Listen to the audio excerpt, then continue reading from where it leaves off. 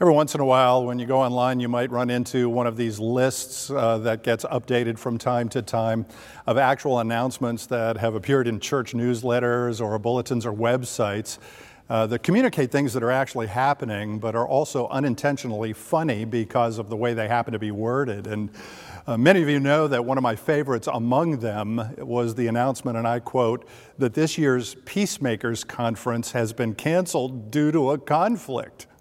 Well, aren't they all?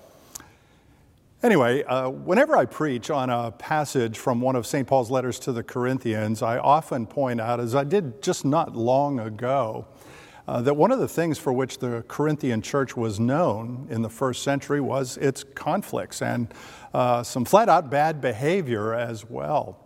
And in today's passage from 1 Corinthians chapter 8, we have one of those conflicts which may not seem very relevant to you and me today because it has to do with whether it was wrong to eat food, including meat, that had been sacrificed to idols or false gods, which I realize is probably not at the top of your list of existential conflicts in your own life. And yet, it's not without its lessons for you and me, for our relationships, for our behavior, for our church, and for life in the year 2021 with all of its conflicts and its disagreements. The situation is that first century Corinth, which had a population of the hundreds of thousands at the time, also included a number of temples that had been built to these mythological false gods like Apollo and Aphrodite and dozens of others that I would be much more familiar with had I paid attention in 8th grade when they taught us this stuff. In fact, if you go to Corinth today, you can still see the ruins of some of those temples. But one of the consequences of this pantheon of gods is that a great deal of the food that was consumed in the city of Corinth in the first century had been ritually slaughtered as a sacrifice to one of those mythological false gods or idols. And then after the sacrifice had been made, then the food would be taken by the priest or maybe the person who made the sacrifice, or it would be eaten around the temple after being cooked or barbecued by groups of people, or it would be shipped off to the markets and it would be sold to people, including, and here comes the rub, Christians who were members of the Corinthian church. And this gave rise to a boundary issue within the church, where some people maintained very strongly that the practice of doing this, the practice of eating food, including meat that had been sacrificed to idols, was flat out wrong, and that it was tantamount to idol worship itself, and therefore a betrayal of their faith in the one true God, their Savior Jesus, and His Spirit in their lives, which frankly makes perfect sense to me.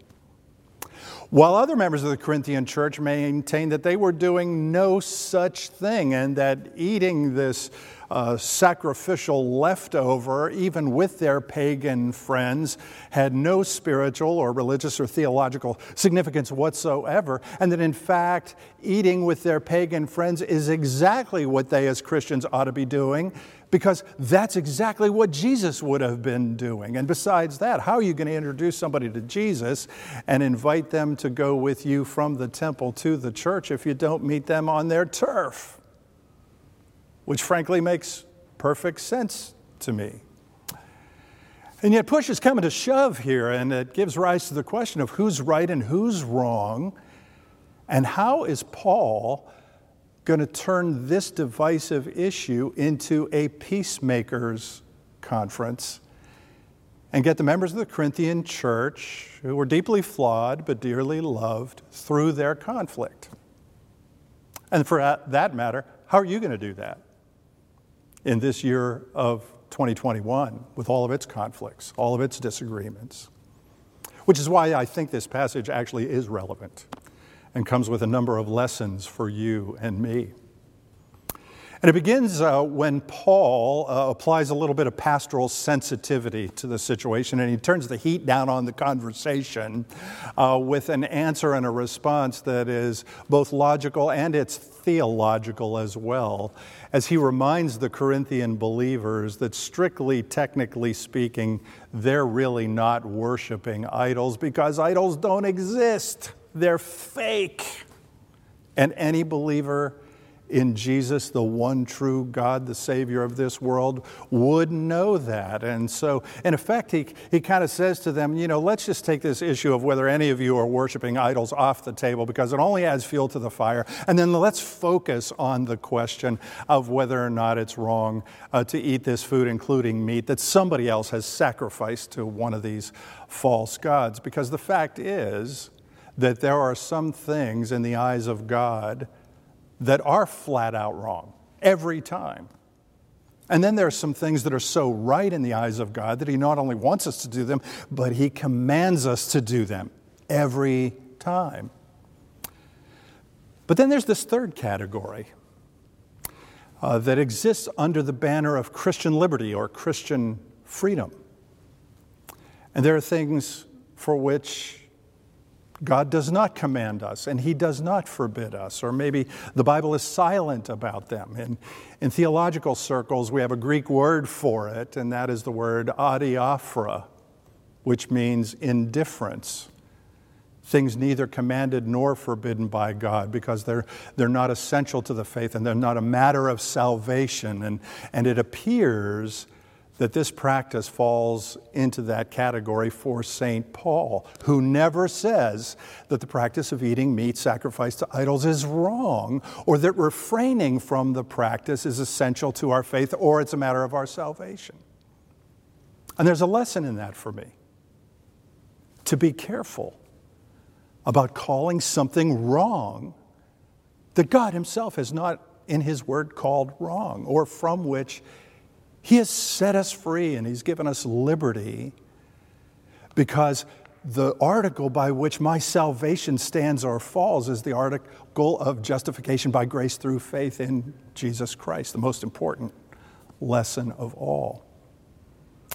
And then Paul goes on to say that while that is most certainly true, and that lesson alone can resolve a lot of conflicts, and it can increase our acceptance of one another, our understanding of one another, even our agreement to disagree about a wide variety of things. It's also true that just because something isn't wrong, that doesn't make it right either.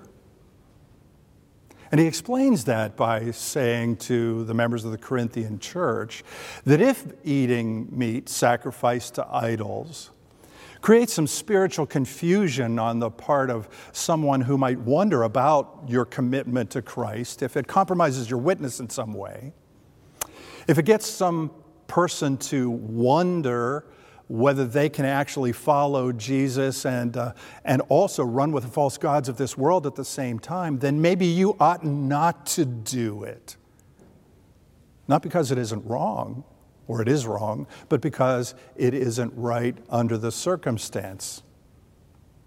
And there's a lesson in that for me also, that sometimes it's right for me to use the freedom that I have in Christ, not to do anything that I want to do, but rather to focus on the spiritual condition of the person that I'm talking to or is watching my behavior or how I live my life as a follower of Jesus. And so, in that sense, the answer to the question is, well, it depends.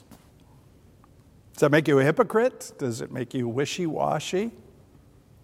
Well, I don't think so, because I think it's about what Paul said in the very next chapter of his first letter to the Corinthians when he says, well, I become all things to all people so that by all means I might save some. I become as a Jew to the Jews, and I get into their culture and into their practices, and I was one, and I become as a Gentile to the Gentiles or non-Jews, because sometimes our call in the Spirit is to sacrifice our freedom for the sake of somebody else. And who taught us how to do that but Jesus, our Lord? And that brings us to the next lesson, which is actually the very first lesson that Paul addresses in the passage today. And it has to do with what drives me in my spiritual life as a follower of Christ.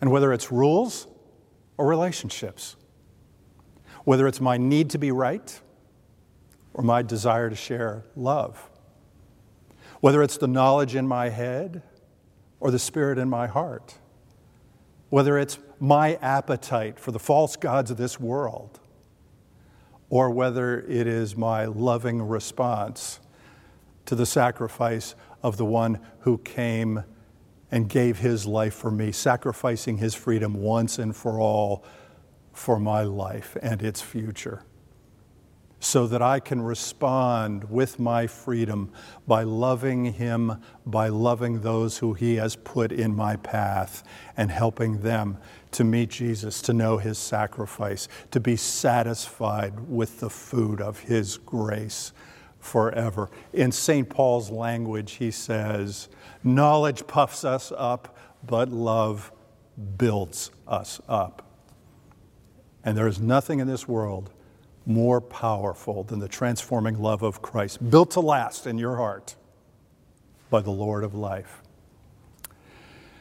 Last fall, I led an online presentation for a bunch of people on the topic of ministry during a pandemic, which was about 6 months into this particular pandemic. And during the presentation, I offered up the results of some research that had been done by an organization called Lifeway Research, which listed the top 10 pressure points or stressors or sources of anxiety that had been experienced in churches, in congregations, among its pastors and other church leaders since the pandemic struck our nation.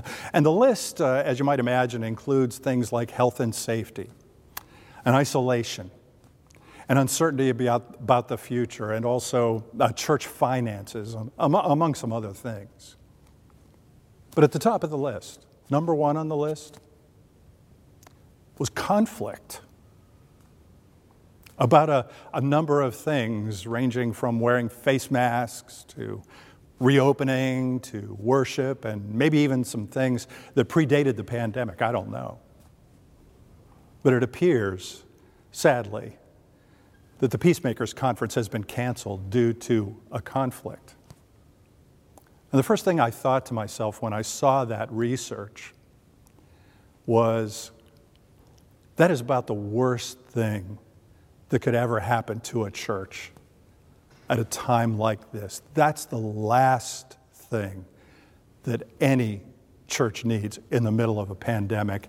And that is the very last thing that this world, with all of its conflicts and disagreements, needs to see in the church today.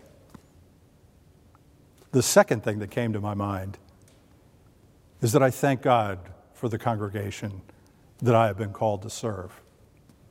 Which is not to say that we don't have a wide variety of different perspectives or opinions or points of view or positions about a number of things that may be important, but they're not essential to our faith. They're not matters of salvation. And yes, we've had our debates and we've had our disagreements. But in the middle of them is always Christ. It's his cross. In a place where love flows and forgiveness is given and everybody gets a place and faithfulness will always win the day.